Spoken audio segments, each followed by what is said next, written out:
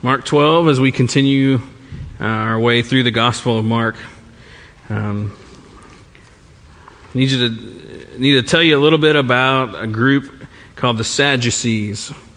Jewish culture and just Judaism in general was divided into different groups of leaders based on different sets of beliefs. And if you look at Mark 12, verse 18, I'll tell you the most important thing to know about the Sadducees for today's discussion.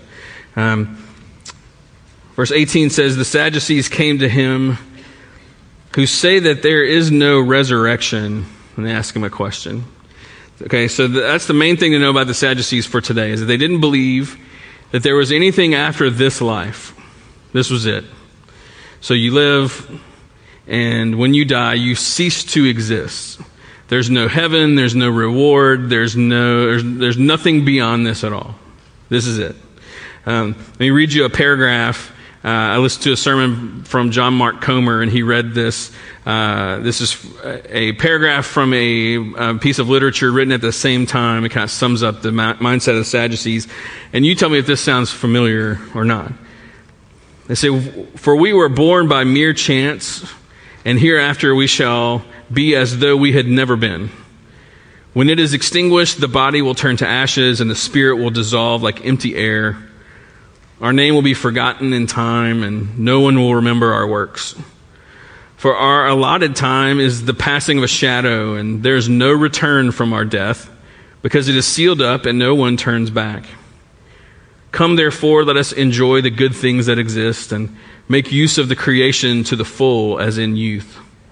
Let us take our fill of costly wine and perfumes. Let none of us fail to share in our revelry. Everywhere let us leave signs of enjoyment, because this is our portion." Does that sound familiar? Doesn't that sound like the way that most of our world lives its life in reality, you know? That this is all that there is, you know? And even some of that belief in the afterlife that is shared by many. A lot of times, though, if you look at the way that our culture behaves and makes decisions, and the way that our fears and anxieties rise and fall over different things, even if you don't straight up adopt the mindset of the Sadducees, that's a lot of times it's kind of how we live in the same way. And so that group of people, they were very powerful. They controlled the temple. They were kind of the party associated with wealth and the high priests, and they were kind of a big deal. They come to Jesus, and they, just like the other groups that we've seen in Mark, they try to set him up with a question that's going to somehow trip him up and give them a reason to kill him. And so, with all that in mind about their perspective on that there is no resurrection, let's look at what they say to him.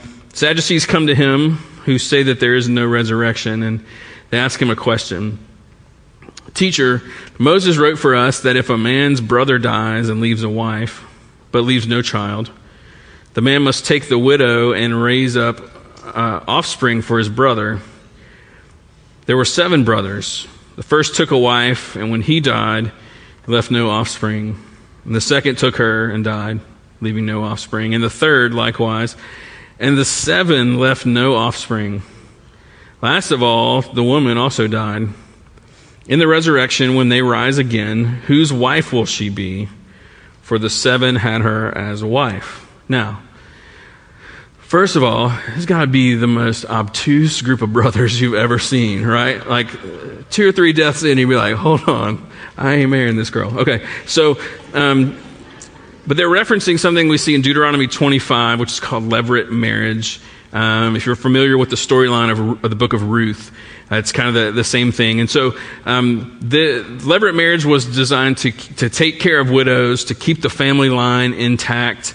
It's weird to us, but it had its place and its goodness in its time and all that.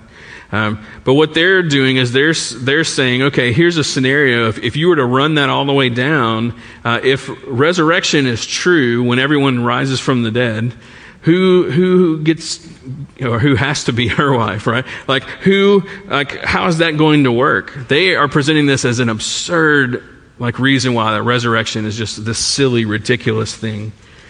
And so Jesus does what Jesus does, which is answer their question with complete brilliance.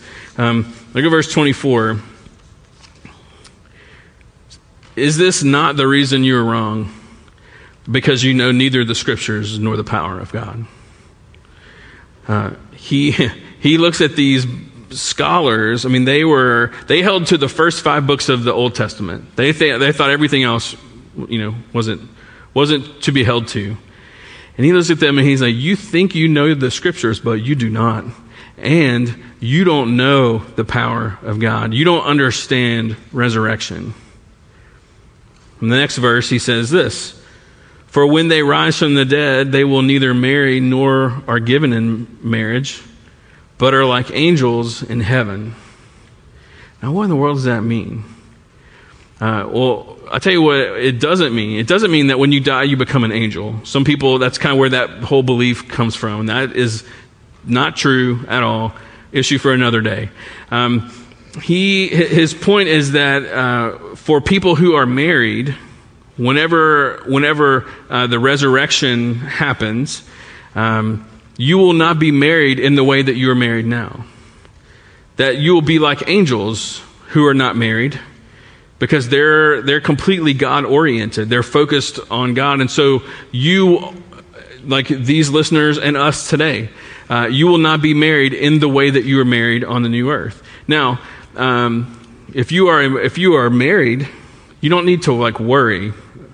It doesn't mean that you're going to be separated from your spouse forever, that you'll be strangers or anything like that. If you guys want to pal around for eternity, then you pal around for eternity. That's great. But what it's saying is that you won't be married to each other. You could be best buds, but you'll not be married. There's a need for marriage on this earth.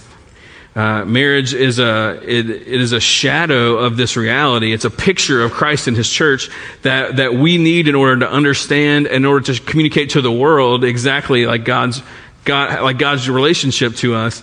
Marriage is necessary for that. Marriage is necessary for men and women to be married and to have kids and to populate the earth. Marriage is necessary for the structure of the family. It's good for all of these things. Even down to the point of God says it's not good for man to be alone. So God created a number of solutions. Marriage is one of those solutions. So marriage, so much goodness. But none of that will be necessary when we're resurrected. We won't need a picture of Christ in the church because we're living that reality. We won't need to none of those things will be necessary. That's what Jesus is saying. But this exposes a misunderstanding on the part of the Sadducees, because they are assuming, and track with me, I know I'm being scattered today, but they were assuming that resurrection is basically just the resuscitation of your current life. Right? Like you just come back to life and you're it's the same thing as here, and you just live on for eternity. That's why they're creating their question, is when all these guys are raised from the dead, they're all going to think that that's their wife, and then they're wrong. And so they think they've pulled a fast one on Jesus, and He's like, no, you don't understand. When you don't understand what resurrection actually is, you think it's just resuscitation, but it's recreation. They're very different. So let me talk for a few minutes about resurrection. And turn to 1 Corinthians 15. Turn to it or scroll to it or whatever, however you need to get there. 1 Corinthians 15 will be important for us today. When I say resurrection, most Western Christian folks think about Jesus, right? Holy Week. He dies on Friday. He's buried. Rises on Sunday. It's Easter time. That's My King video plays at church. We think about that, right? And that's completely good and correct. That is the most important resurrection of all time, and that should be the first thing that comes to your mind. But for this morning, I want to add to that what comes later, which is your individual resurrection. So I don't want to act like I'm passing over the resurrection of Jesus, because I'm not doing that. It's because of the resurrection of Jesus that you and I will also have our own personal resurrection. And that's what I want us to focus on for a few minutes. So we have to think of our lives in three stages, right? There's life here on earth, and then there's you die, and there's time in heaven. And then after time in heaven, when Jesus returns, he makes all things new, recreates the earth, and that's when he raises us. That's resurrection. Most folks think of there's life, and then there's a life after death. But I want us to think about there's life after death, and then there's a life after death. It's the third one. There's three tiers to your horizon, okay? And I want us to look at the third tier. So think about that version, and we see it happen with Christ. In this same chapter, Paul says that Christ has been raised from the dead. He's the first fruit of those who have fallen asleep. What that tells us, the first fruit of a harvest would tell you what the rest of the crop would look like. So what happened to Jesus will happen to all the rest of us. So what do we see happen to Jesus? Well, we see his life, and we see his death. Then he moves to that second tier. His spirit goes to be with the Father in heaven. His body goes into the ground. And he waits. For him, it was a relatively short wait. For others, it's a longer wait. And then when he is resurrected, his body and his spirit come back together. There's a reuniting of those things, but it's not the same body as it was walking around the earth. Here's how we know that. Is Jesus appears to them, and they know that it's Jesus, but he's not bruised. He's not bleeding out of his side. There's no wounds to tend to. I mean, Roman crucifixion was the most cruel thing they could come up with. If Jesus was to walk around 3 days later, he'd have been in bad shape, let's put it like that. But he's not in bad shape. He's beautiful, and he has scars, but they're healed. This is all a part of what Jesus is trying to communicate here to the Sadducees. He said, you guys think that resurrection it's this same life as here, it's just on the other side somewhere. But what God is describing is there is a progression with Jesus, his life, his death, his burial, going into the ground, and his resurrection. But what is resurrected is different. So, what does that mean? Well, look at 1 Corinthians 15. Paul gives some imagery to it that might be helpful. Verse 35, because this was a common objection. What the Sadducees were saying was very commonly, people thought it was crazy. And let's be honest, it's a little crazy, right? Right? The gospel, everything that we're talking about, it seems foolish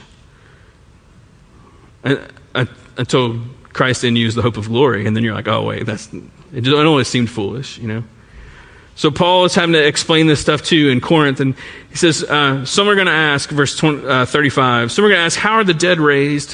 What kind of body do they come? You foolish person, what you sow, so he uses an agricultural metaphor here. What you sow does not come to life unless it dies. And what you sow is not the body that is to be, but a bare kernel, perhaps of wheat or some other grain. But God gives it a body as he's chosen, and to each kind of seed its own body.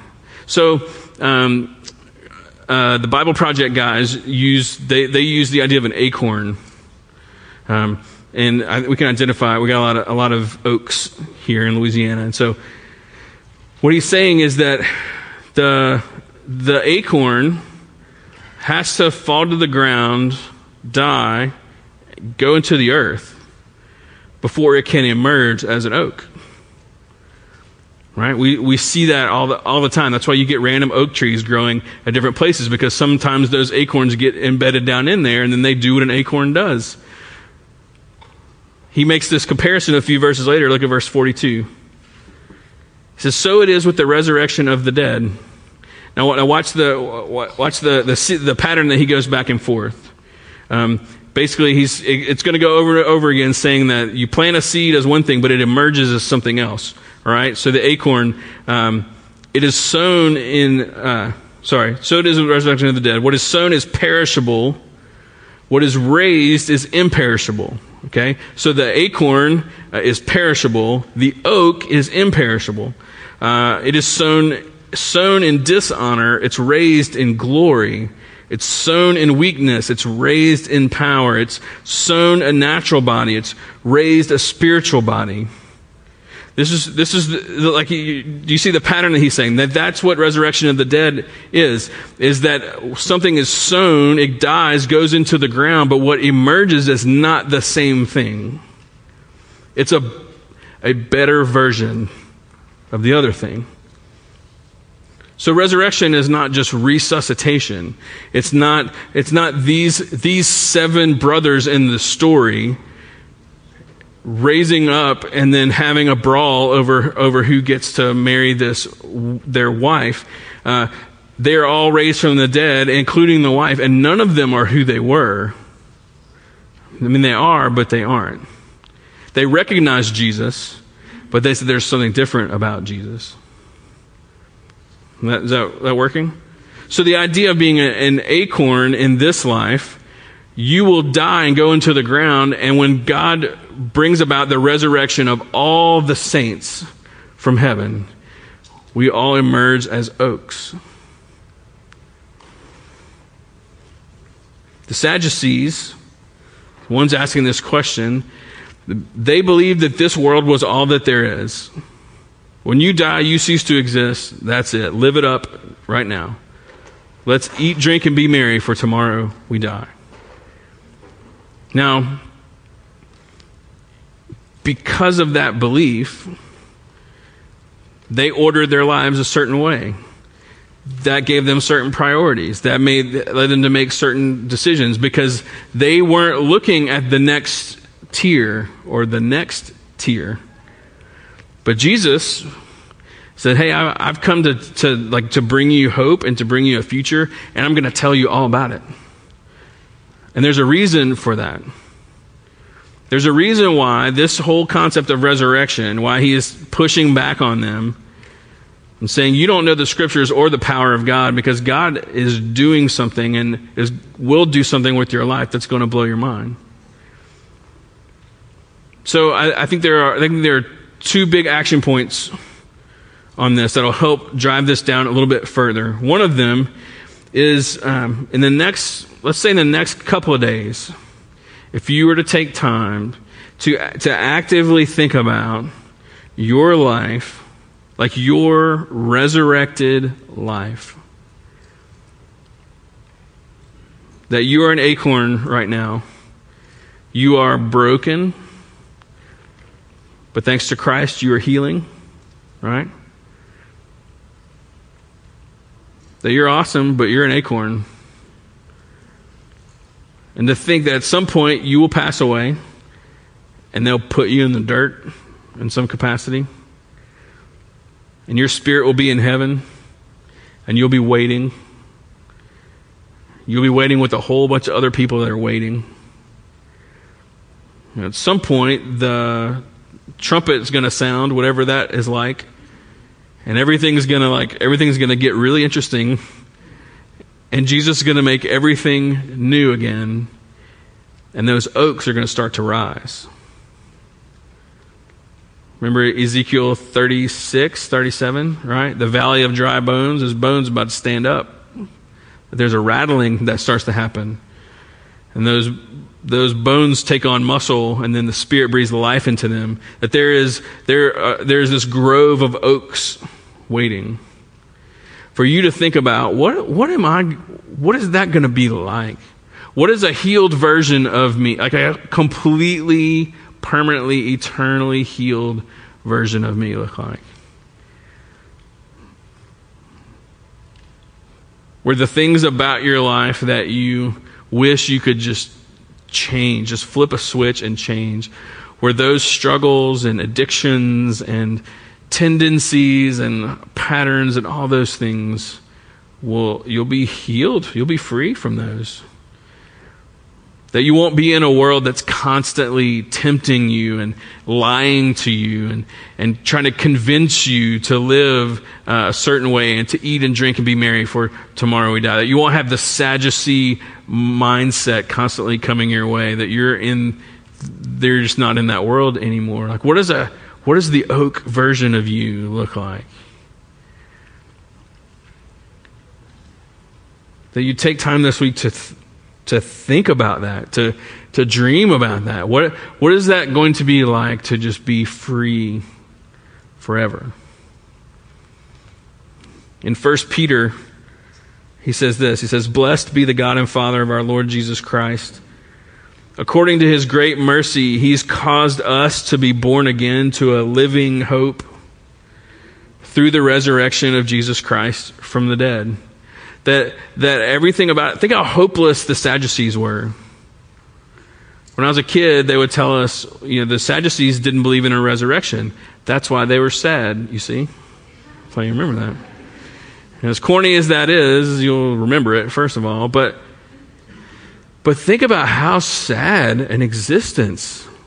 It seems like at first, like, man, this life is all there is. We just do whatever we want all the time. And, it seems first, but how many of you have gone down that road and realized how empty that is? We've all done that. How sad an existence. And Peter is saying, we have a hope that's alive because Jesus is alive. He's saying, look at the next tier and look at the one beyond that. Like that's where our hope is anchored. Our hope is anchored in the person of Jesus Christ, who is there securing that and holding that. And that's why he says the next verse, that's our inheritance that is imperishable, undefiled, and unfading. That's what that tier looks like for you. That your future is not uncertain. That you're not trying to figure out, I wonder what's going to happen after this and this and this and this. Like, no, your future that's how he describes it, imperishable, undefiled, unfading, and it's being kept. Where is it being kept? In heaven for you, who by God's power are being guarded through faith for a salvation ready to be revealed in the last time. In the last time, that's when those oaks begin to grow. And so Peter is trying to say, don't get focused on this world because this is not all there is. You got to look beyond, and then look beyond that. The Bible talks a lot about that new earth, that recreated earth. Jesus is trying to help us understand it's not resuscitation, it's recreation. The acorn becomes the oak. So the first thing is to actively think about not just a general, what is it going to be like for all these people out here to be resurrected? Look in the mirror, pray in the mirror and think, what does it look like for my life? For me, what does the resurrected Josh look like? What is Josh the oak? What is that going to be like? And the second thing is to take that and to drag that into the present. Because that future absolutely makes a difference in how you and I live today. That's why the next verses, Peter says this, verse 6, "In this you rejoice, though now for a little while, if necessary, you've been grieved by various trials." I'm like, this life here, it seems super long to us, but it's really not. I mean, 2020 seems like the longest year of all time, but it's really not, because the comparison is eternity. So he's like, you're going to have these various trials while you're here. But it's that the tested genuineness of your faith, which is more precious than gold that perishes, though it's tested by fire, that your faith may be found to result in praise and glory and honor at the revelation of Jesus Christ. We're just hanging in there, right? That's what we're doing. But the future impacts the present. And the most obvious context for that is grief, right? Like when I'm saying, look beyond the horizon, look at the future that God has secured. The most obvious way that we walk through that now is when we're grieving. And so if you have lost someone dear to you, you know what it's like to deal with that loss, to cry those tears, and to go through all that. But you know what it's like knowing that person's future has been secured by Christ, right? We grieve as those who have hope. That's why it's so different to grieve someone who you know where they stand with the Lord compared to someone where you have no idea where they stand with the Lord. Those grief processes are so different. They feel completely different. They're both terrible, but one is terrible in a different way than the other one. That's the most obvious way where the guaranteed future impacts right now, because we know this is not goodbye, it's a see you later, you know? And God uses that to comfort us. But you know, grief is not the only way that the future makes a difference in the present. Like, if this was all there is, like the Sadducees believed, then we should be pitied above all. But because this life is not all there is, there are all kinds of ways that this makes a difference in life. So, because my future is guaranteed, I can be obedient. Like I can say yes to Jesus, because this is all there is. I mean, it's not all there is. If it were all there is, and Jesus was like wanting me to go this way, I'm like, I'm not sure, because I only have one shot at this. He's like, you don't have just one shot at this. Like you have an eternity at this. And so what I want you to do is be obedient in this way. So I can say yes to him, because this life is not all that there is. I can, like with contentment, I can learn to be content in any situation, because this life is not all that there is. When it comes to disappointment, I can adapt when things don't go my way in this life, because this life is not all that there is. I can be selfless and put others first, because this isn't all there is. I can be generous and give away my time and my money and my energy, because this isn't all there is. I can sacrifice and do without, because this isn't all there is. I can instead of being greedy, I can consider the beauty of Christ greater wealth than all the treasures of America and the American dream. Why? Because this is not all that there is. I can learn to order my days and gain a heart of wisdom, because this isn't all there is. I can rest. I can build Sabbath into my weekly rhythms. I really can, because this is not all that there is. I can endure all things through Christ who strengthens me, because this is not all that there is. Instead of fear, I can live by faith and not by sight, because this is not all that there is. I can forgive and refuse to make people pay for what they've done to me, because this isn't all there is. I can walk in holiness and purity, because this isn't all there is. I could keep this pattern going for a while, but I think you see what's going on, that because of the reality of my future, it puts today into perspective. And so that's why I think we have to think about what does my life look like as an oak? And Jesus says, drag that into today and live like an oak. You're an acorn, yes, who will die and will emerge as an oak. But Jesus is inviting us to live as oaks now. It makes a difference now.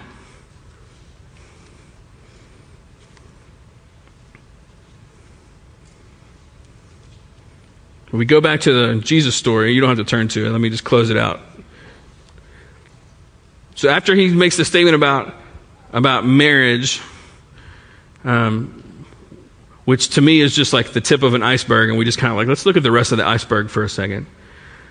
What he is telling them is that you don't understand resurrection. Resurrection is recreation. It is emerging as an oak. It is like Jesus who emerged completely healed. That's what your life looks like.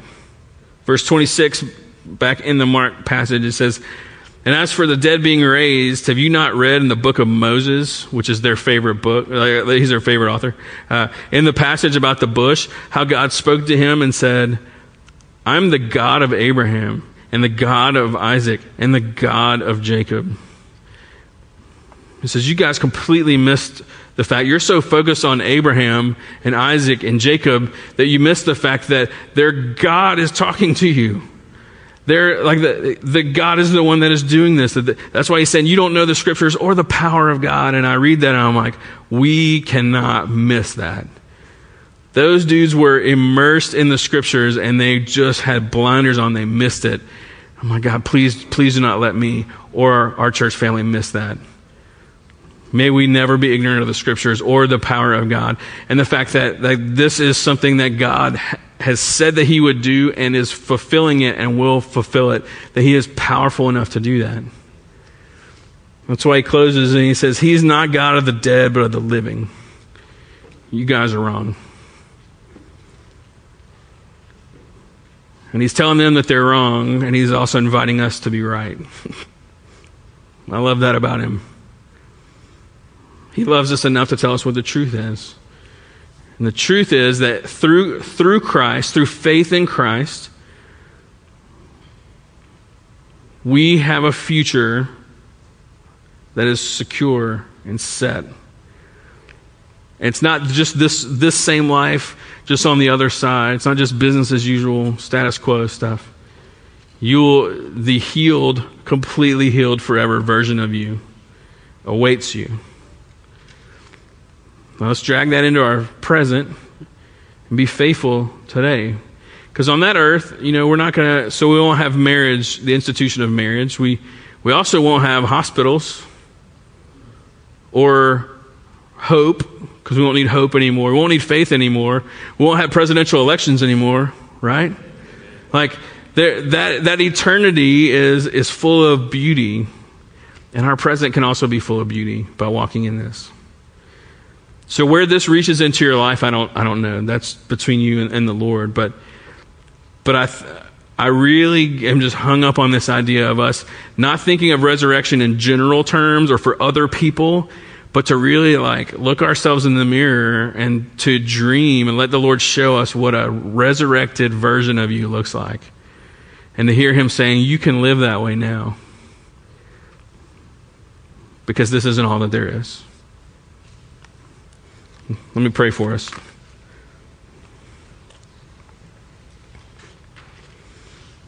Lord, I'm so thankful that you have freed us from that Sadducean pattern and mindset. I mean, just think how hopeless it would be if this was all that there is. And just so grateful that you didn't leave it that way. And it's hard for us, God, it's hard for us to shake off that idea that this life is all there is. It brings up so much pressure within us, and that's part of why we're so rushed. We're trying to do so much all the time, and we're trying to keep up with other people, and we get caught up in this rat race that's being led by people who act like there's no hope beyond death, but we know differently. We know the truth because you told it to us. And so, God, would you help us to not get swept up in that? Would you help us to see the areas and the ways in life where maybe we're living like Sadducees? Maybe we've embraced that mindset more than we realize. That there are subtle ways where we're living as if there really is, as if this really is all that there is. And so would you give us eyes to see and ears to hear? Would you bring some clarity as we think about ourselves as oaks of righteousness, as you describe in the Psalms? And give us a vision, God. Give us your vision for our lives. We don't need our own vision. We need your vision. And so as we sing and as we pray and as we just kind of just let these moments be what they're supposed to be, would you have your way in our hearts and in our minds?